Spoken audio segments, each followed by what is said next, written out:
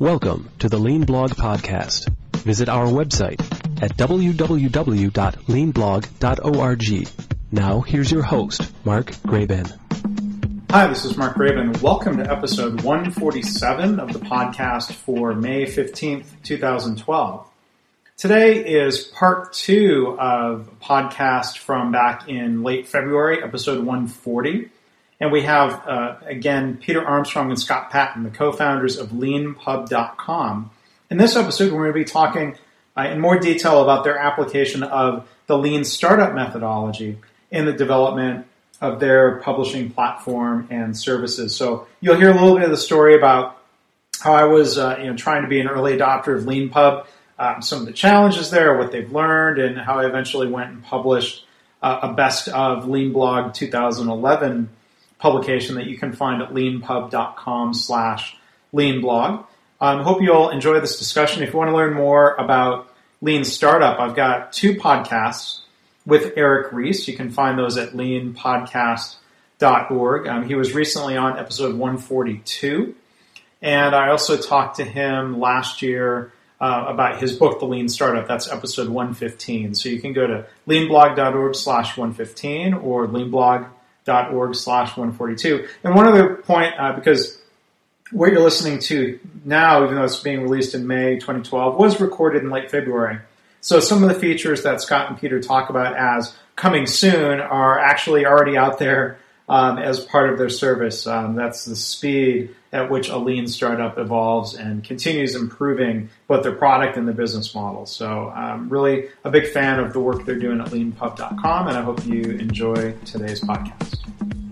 All right, well, so this is part two of a really lively discussion with Scott Patton and Peter Armstrong. We were talking about leanpub.com. Thanks for being back on the podcast, guys. Anytime. So in the first part of the discussion, we talked about, I think, a lot of really interesting things about quote-unquote lean publishing and this kind of iterative approach to publishing, treating a book like a startup, like a lean startup, if you will.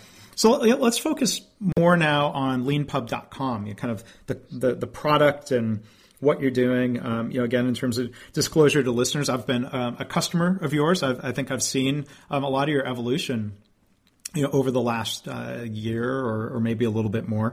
So I'm curious, tell us a little bit more of the story of leanpub.com. Did you have a minimum viable product? Did you go out and test and see, did you have a market? Back to the classic question of should you be doing this as opposed to can you do it? Okay, give us some context to start that story. So interestingly enough, as a lean startup, our first customer was Eric Ries, our first author. So it all started when we had the idea of LeanPub. Eric came to town just as he was sort of on the verge of super blogger stardom. And we had him, he came and talked at a Ruby meetup that Peter organized at the time. And you guys are up in Vancouver. And we're up in Vancouver. Yeah, Vancouver, BC. Yeah. He came up to talk at a conference, and then he talked at my meetup that night. So we went out with him after, and we were having beers, and he was like, we were telling him about LeanPub. And he said, you know what I really want? I've got all this good stuff in my blog that nobody reads anymore because it's, 6 months old. I want to surface that. I want to turn that into a book. And I looked at Peter and said, we can do that. We can totally do that. And so we did that for Eric. And that was our first big customer, right? And one of our questions was, and Eric asked this question, and our second customer, Nivi from Venture Hacks, asked exactly the same question. This stuff's all available for free on the internet. Why would anybody pay for it? And we said, well, we think they will. So let's do it. So we did it. We put it up there, and sure enough, people were paying. Yeah, even though even though both people are upfront, this is just blog content. It's all freely available on my blog. Go here. There actually is value in buying an ebook of a blog, right? And even if there's no curation done, because for example, a blog is in reverse chronological order. So if you want to go to the beginning of time and read forward, it's annoying. I'm reading on a computer screen versus reading on your Kindle. Right. So this is if you think about the things like Instapaper, right? This is the whole book version, right? Instabook. Instabook. But beyond just that, there's the real opportunity isn't just taking a blog and like barfing it into a PDF. Obviously Eric and Nivi are such superstar bloggers that they can do that and sell it because almost everything they write is worth reading. And the stuff that they write that's not worth reading, like, hey, I'm going to be at Facebook on Tuesday and there's going to be pizza, that kind of stuff is kind of funny because it gives a sort of feel of like, you're going along for this ride through the ideas. But we don't think, we weren't at one point as we evolved LeanPub, we weren't sure whether that was like, whether the blog barf was really our business. And right. What we really see is what LeanPub is really about is an in-progress book. Is self-published in-progress ebook. So that's our vision. Right. That's the thing we're going for. Yeah, and so a blog is a starting point. Because if you think about, writers, when you think about, if I say writers and block, right? Well, what's writer's block? It's, I have a blank page sitting here and I don't know where to go, right? It's like, if you've been writing a blog, you don't start with a blank page. You've actually written a few hundred pages of a book already, you just didn't realize it. And Mark, because when you imported your book, it was huge, right? I don't remember. It was a few thousand pages, right? Well, and this is maybe part of the iteration. I'll tell the story from my side. I was interested in kind of experimenting with this, and if I had heard the term blog barf, I would have called I published 2011 post, I would have called it blog barf 2011. There you go. That's a technical term. That's a very sophisticated technical analysis. That's an awesome way of referring to that. But I'm trying to remember, I first stumbled across, it might have been early 2011. And, my blog goes back all the way to 2005. And I didn't necessarily want to publish because I'm embarrassed by these old cruddy posts and it's not as relevant anymore. But my only option was to try to import everything. And LeanPub kind of choked on what my blog was trying to barf out. This is a horrible way of saying it now. But it didn't work because it was just too much of a feed coming out of WordPress. Yeah. We've evolved a lot over time. Right? But way back when you started with LeanPub, LeanPub at one point we thought, as we evolved this product, we thought, okay, look, people writing a book should be as easy as writing a blog. Hey, why don't we use a blogging platform as our starting point? And so the first version of LeanPub that launched was actually based on a forked and hacked up version of WordPress MU, like the multi-user WordPress, back when there was a separate thing. And so it turns out that as we, when we launched this thing and iterated and we talked to people, we realized that, WordPress MU is a great place to write a blog, but it's not a good place to write a book because, a book is just so much longer. There's just like you don't want to go through the process of curating and editing a whole bunch of stuff down into book length and book quality in your web browser. And we didn't want to use it personally. And whenever you're in a startup and you're building something you don't want to use, there's like a serious hardcore red flag there, right? So we evolved LeanPub away from being based on WordPress to being something that said, the core of the idea that we got right was the idea that it's good to start with a blog if you have one. Yeah. And then just jumping in from the author side, if anyone listening as an author considering this, the idea was either to, export your blog, or if I have this right, you could have used WordPress as a way of writing chapters and formatting it and doing things in that editor. Yeah. You could start from scratch you could have started from scratch, but then you'd be like sitting in like TinyMCE, which is like the WordPress HTML editor, typing your book, right? And that's not, you don't want to do that. What we realized is, okay, people want to be able to start with their blog if they have one. But people want to write books on their computers, using whatever text editor they like. So some people like Mac users like TextMate, or if you're a Windows user, Notepad or whatever. Whatever text editor you love. I mean, Scott and I are geeks, and so we use Emacs. But you should be able to use whatever you want, whatever tool you want, not to a web use. Browser. No, I didn't notice. I didn't say Microsoft Word there because nobody actually wants to use that to write a book. Having written 2 books where I was forced to use Word both times, I can conclusively state that. So we're based on the idea that the right way to write a book is to use your favorite text editor on your own computer or on your iPad, and then everything should just magically work from there. And so we did that. We used Dropbox. So thank you, Dropbox, very much. And by the way, the initial idea from Dropbox came from one of our customers. He was just Why can't I use Dropbox? Why aren't you just using Dropbox? And we were like, why aren't we just using Dropbox?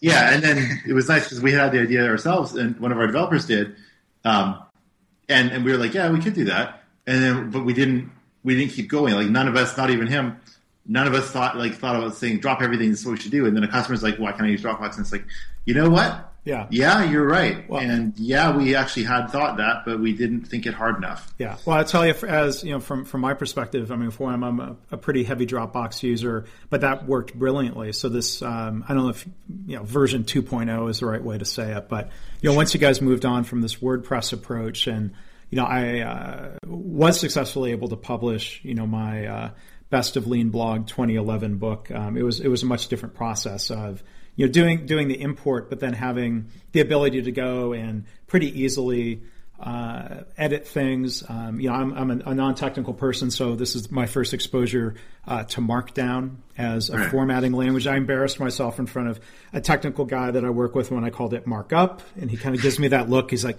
oh, it's Markdown. There's actually a joke there. That's why it's called Markdown, is that he doesn't like markup. So he doesn't want things. They think about HTML, right? Oh, that's like there's a bunch of crap in markup. angle brackets around your stuff. Yep. Like you don't actually want that. You want as little as possible. Which is why, think about all the other plain text ways you can write a book, right? There's DocBook, which is the way that some technical publishers make their authors use, and that's just XML. That's like being forced to write a book in XML. It's pretty horrific. Because Scott actually did this to himself, so he's got a good pain tolerance. But when he was working on his book, but you don't want to write your book in XML. You just don't. Writing should be as you and your words, right? And if you have some figures, then you and your words, and then insert your figures. But it shouldn't all be. What you shouldn't be doing when you're writing is focusing on layout and focusing on all this other garbage around This title text should be prettier, and this should be green. You should be focusing on you write your book, words. Write the words, click a button, and that's what Markdown is the closest thing we found that lets you do that. And I don't know how. Do you agree with that, Mark? Did you find that once you got used to Markdown, it got out of the way and just let you write? Yeah, and I'd be curious if I were to sit and do like Jamie and Flinchball and write something from scratch. I imagine it would be a pretty clean, trouble-free writing experience. There's things that I think I would have to learn, let's say tables and footnotes, and I'm sure there's a way of addressing that. Yeah, and we added some stuff above and beyond just to support things slightly cleaner. Yeah. By the way, speaking of in terms of bloggers and Markdown, the creator of Instapaper, I think he made a number of people have made blogging engines based on the idea of write your blog in Markdown. Mm-hmm. There's one called Jekyll that the GitHub guys did. Yeah. There's also the Instapaper creator, Marco. He made his own. Yeah. Okay. He made one as well. Yeah, is a number of people have made their own blogging engines based on Markdown, just because it's such a pleasant way of writing HTML, which is what John Gruber, the Daring Fireball blogger, created Markdown to do, as to be a really pleasant way of writing HTML. Yeah. Well, and so, I maybe bring back to my experience again with the Lean Blog book. So, this Dropbox method, using Markdown, I was able to figure that out. I used to do, very basic raw HTML stuff back in the mid 90s. And so I'm like, okay, I can kind of get back into that mode of learning the syntax. And even though I'm not a developer, but, some of the other things I noticed, and this is where I give you guys a lot of credit when I've talked to others about working with LeanPub, that kind of like a lot of early products. There's things that there's glitches, there's things that don't work, there's things that you would maybe like to work better, and the two of you were always very responsive and very nice about taking feedback and taking those ideas. And I've seen a lot of these new features pop back up. So a couple that stand out to me are the ability to import just a period of time from your blog. Yeah. Is something that, if I was going to go back and do Blog Barf 2010, I would use that feature to just, pull in those posts. And so I can see that iterative, I don't know if you're calling it continuous deployment, but it seems and feels like that. Mm-hmm. Well, yeah, we have there's a couple things there. One, just about the Blog Barf notion. You're making best of. You're doing a bit of curation and editing. So that's good. That's what we want, right? We just like the idea isn't that you import the thing and don't even look at it before it's for sale. It's that you import it and do, like, for example, one of our authors, she was working on a book for a traditional publisher and discovered LeanPub, and in 4 days she imported 15 years worth of her blog, made a book and finished it and shipped it, and it was for sale and selling, as a way of procrastinating from working on her quote-unquote real book, because the experience of LeanPub of writing it was so good, right? And so that's the idea of, like, your blog is a good starting point, and you just whittle away all the stuff that doesn't belong there, and then voila, you have a book. But but to Mark's point, so yeah, we definitely love getting feedback from our authors and their customers as well, the readers, and you can't just say yes to everything. So there's definitely a hard balance between listening and saying yes to everything and always saying no to everything. And Peter and I go back and forth on this. I say no way more, and Peter says yes way more, and so we push him. Yeah, and we push and pull. For example, I'll pick one of the ones where I actually said no, where I was like the hardliner. Where, for example, we created the feature for variable price, right? Where we allowed a book to have a variable price, and we rolled it out to, like, we made it the default choice just at a period where we started getting some really successful books. And then we got to see a whole bunch of data about how these books were doing and how the suggested price, variable price mechanism worked. And it was like we had enough data where we could just conclusively state this is just flat out better. And so when we made that decision that, look, it's just better, then the natural corollary from that was, okay, if an author chooses fixed price because they think it's simpler, or they think they think the variable price might be confusing or whatever, then they're costing themselves money. And, like, literally, we're actually taking money out of authors' pockets if we let them choose fixed price. And it's like, so we love our authors. We really do love our authors, every one of them, and we want them to have the best product possible. Therefore, we should take this option away. And, you know, and it's like, and we very rarely take things away, but this is one thing we did, and you know, and we're happy we did that because, like, people get more money, and that's win-win. Well, and I mean, you guys probably remember. I mean, I kind of pushed back a little bit, and I was like, "Hey, what?" You were actually the outlier. You were the probably most upset person, actually the only upset person. Well, and that's fine. And I think it was more a matter of saying, "Hey, help me understand this." We communicated badly. We did a crap job communicating. Yeah, I think it was more. We didn't communicate that well. We learned from that, absolutely. Yeah. That was really good that you told us that, because we did this for good reasons, right? Right, so I didn't mean to throw you under the bus on that. No. And the thing is that this is the great thing about it, right? Since the royalty structure of LeanPub is 90% minus 50 cents, then at every price point, it makes more sense. Like, basically, the more money you make, then at every single price, the more money we make. Like, the better you do, the better we do, right? So we're totally aligned. aligned. Therefore, we want you. We like, pricing is really, really, really hard, especially on an in-progress book that's, say, currently only 30 pages, but you expect it to be 300. And so we were convinced that this is one of those things that, like, seems like a detail or a distraction, but then after you build it, you realize this is one of the core features of the product, right? It's like, if you think about Kickstarter, right? Because Kickstarter is doing great, wonderful things for all kinds of products, right? The idea of letting people, like, selling varying, like, variable price points. Like, if you're a super fan, you can buy, like, you can, with the new iPod dock thing that, this guy did, you can buy, like, 2 of them in a special color, and, or buy one, and, like, you can, like, people can sell something at a whole bunch of different price points. And this was all born, really, out of us watching our authors struggle with pricing. Yeah. And doing lots of experiments with pricing and agonizing over it. And then also going and looking at other startups and saying, wow, the stuff that these guys are doing. And the other thing is, with our launch, with our before you're published page. Oh, yeah. Right? So this is the interesting thing. So think of it this way. When you made a book, before you published it, you have that page saying, hey, do you want to sign up to get notified? What would you pay? Right? So people put in what they'd pay. And the numbers would be all over the map. There'd be with one of them had a whole bunch of people signing up waiting to get notified. And there'd be lots of them at $5, lots of them at $10, some at $20. So the question is, what should the author charge? And so our first response is, well, we're geeks. So we went and did a bunch of, I hold my hand up to this. I actually went and did a bunch of like calculations. So it's like, okay, we'll show you as an author. If you want to maximize your profit, charge this. If you want to pick a price that at least 75% of your interested readers will pay, charge this. If you want blah, blah, blah. And right. Like, so it's like back to Economics 100. Yeah. Right. And it's like consumers. And literally we put that on the page. Like if you do like your, that page still exists sort of as a throwback to when it mattered. Right. But it doesn't matter now because all it really matters is, look, do you want your book to have a free minimum price, which we discourage but we allow, or do you want your book to have like a cheap minimum price, like $5, $3, $2, whatever? And then what should your suggested price be? And so as long as you take the approach of, look, pick a minimum price that you're willing to commit to, and then experiment with your suggested price. Make your suggested price aspirational. Like, what do you expect this thing is going to cost at the end?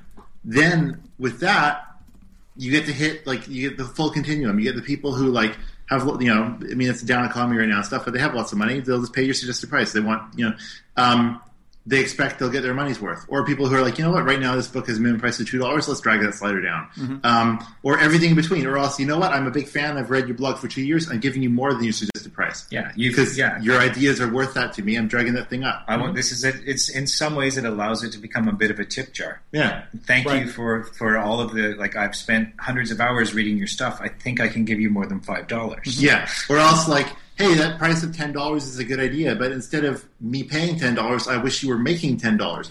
And so with that, since on the checkout page, you see that slider, it shows not only the price, but also the author royalty. People can grab that royalty slider and drag that up to be like, I want to make sure the author gets $10. And so we'll look at our logs and be like, oh, somebody just bought a book for $11.67. Why did that happen? Well, it's because it's a $10 royalty, right? So, the fact that we're so transparent about things means that the author, get the benefit of people wanting to make sure you're doing well, right? Yeah. So speaking of doing well, I mean, we've touched on some of the iteration in the product itself. As much as you're comfortable talking about this, I mean, you said the authors make money, you make money. Have you done any iteration around the business model itself? That's a common thing in lean startup land, or are you still kind of evaluating and seeing how that works? We're just actually launching something Monday that is like the next big iteration of our business model, which is currently, like, when you're done a book on LeanPub, what do you do then? Well, you leave it on LeanPub for one, because why not, right? But then what happens? Well, lots of authors have wondered, well, now that my book is done, I want to make a print book out of this, so they go to Lulu, right, which is a good thing to do. But they also want to go take that book and put it in the Kindle store and the iBook store, right? Well, that and to be clear, they're is, totally free to do that. Yeah, you're totally free to do this. It's your book. Yep. We don't own anything. There's no exclusivity. No lock-in. Yeah. We don't own your stuff. It's your stuff. But that said, it's still a pain in the ass to have to go put things in Kindle store and iBook store yourself. So we're going to roll. What we're going to launch on Monday is the ability for you to click a button on LeanPub, and we'll do that for you. And you'll charge for that convenience. We'll charge money. Yeah, yes. So that'll cost $99. But that gets you an ISBN, plus it gets you in the Kindle store and iBook store. And so that's a pretty good deal. Because I mean, I'll tell you, I played around with. Kindle's pretty easy to work with, but to do Lulu, a little more involved, and you need an ISBN for. I'm trying to remember which platform. I think Apple. For Apple. With Apple, you need a social security number or an employer identification number, as well as an ISBN, and it's a bunch of. So if you're not in the States, especially, we're Canadian, right? You have so to we sign have up with the IRS. Like, it's crazy. Like, we had to get an employer identification number with the IRS just so that we could publish readers' books in the iBook store. It's like, which is going to be all kinds of fun. My accountant's laughing at me because, so now you get to do U.S. taxes for us because of Apple, but. Apple wants it, so we do it. Right. But it's a schlep, right? Like, if you read that Paul Graham post recently about like startups that solve sort of annoying problems, like the Yiddish word of schleps, like that's a good thing. So putting things in Kindle store and iBook store is a bit of a schlep, like especially the iBook store. And so if you value your time, then just click the button. Yeah. And here's the great thing too. It costs $99, but if you have outstanding royalties, we subtract those and then just charge you anything left over. And so it's like, lots of authors, clicking that button won't cost them anything at all. Or else if you have like say $60 of outstanding royalties, you click that button, go to PayPal and pay us $39. Yeah. And then that's it. So it's like, so we're rolling that out on Monday. And it's the nice thing about this is that it lets, one thing that's really hard for us when you think about LeanPub and how we're evolving and growing LeanPub is it's hard for us to figure out what the lifetime value of a customer is. As like a lifetime value of an author financially is to us, because some authors make piles of money, like thousands of dollars. Other authors don't, right? And so what's the average? And then also over the lifetime of LeanPub, well, LeanPub is going strong. So I don't know I have no clue right now what the lifetime value of an author is. However, if we can think, okay, of books that get published on LeanPub, say, I don't know, 20, 30% will click this button, then, and if what's our profit if they do? Well, it should be like, the cost for us shouldn't be that bad of doing all these things to get it into those stores as we get better at it.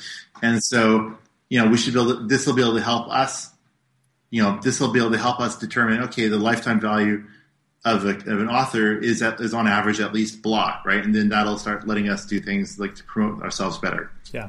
Well, and this is probably a whole different discussion we could have. Who do you define as your customer? I'm seeing it's not a perfect parallel. You're saying the authors. Authors are our customers. Yeah, because hospitals. I do work with hospitals and health systems. There's kind of the doctor as customer, but then the patient is also the customer, and the doctor brings a lot of times patients to the hospital. So there's, a lot of times where there's alignment. We're doing the thing that allows the doctor to better take care of the patient is in great alignment, but sometimes that comes into conflict. Yeah. Here you've got the end readers and you've got the authors. And there's one thing, for example, there's almost always it's lined up. There's one thing, for example, where we've had authors say, look, I want the email addresses of my purchasers, right?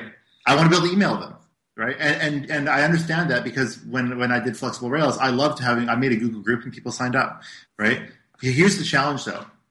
We want you as an author to be successful and sell as many books as possible. Right. And so if we make it so that you get your readers' emails, then our purchase page is going to have a bunch of terms of service stuff and explanation about what's going on. And so then the idea of buying a book isn't drag a slider and click a button. It's terms of service, here's your email, yada, yada, yada, complicated stuff. We promise not to spam you. And it's like, I can't, and then the idea of, okay, we're sharing these emails of readers with authors. If we did that, that would just be a big mess. And it would make the act of buying a book on LeanPub terrible. And so it's like, in our authors' best interests, we don't give the authors the emails. And so a couple authors have been upset with us about that. But our thing is like, look, okay, we're going to do the next best thing, which is you can email your readers when you publish a new version. You can also send a note to email all the readers who've kept email turned on, like from a form on our site. And so if you want to create a community that's more than the Discuss forum that's on your book or Twitter, like Twitter is the main way that authors are interacting with readers. But you can also go ahead and create a Google group for your book or whatever and just email the readers from the forum saying, hey, and you also, join the group. And you know what? It's a great idea. Yeah, and also we think some books will end up doing that. Also, when they buy your book, they get a thank you note, right? Like you get a thank you thing saying, hey, thanks for my book. You can just put like the Google group address in that. Yeah, because as the author, I get to configure that. Yeah, you get to set that up and be what you want. But, so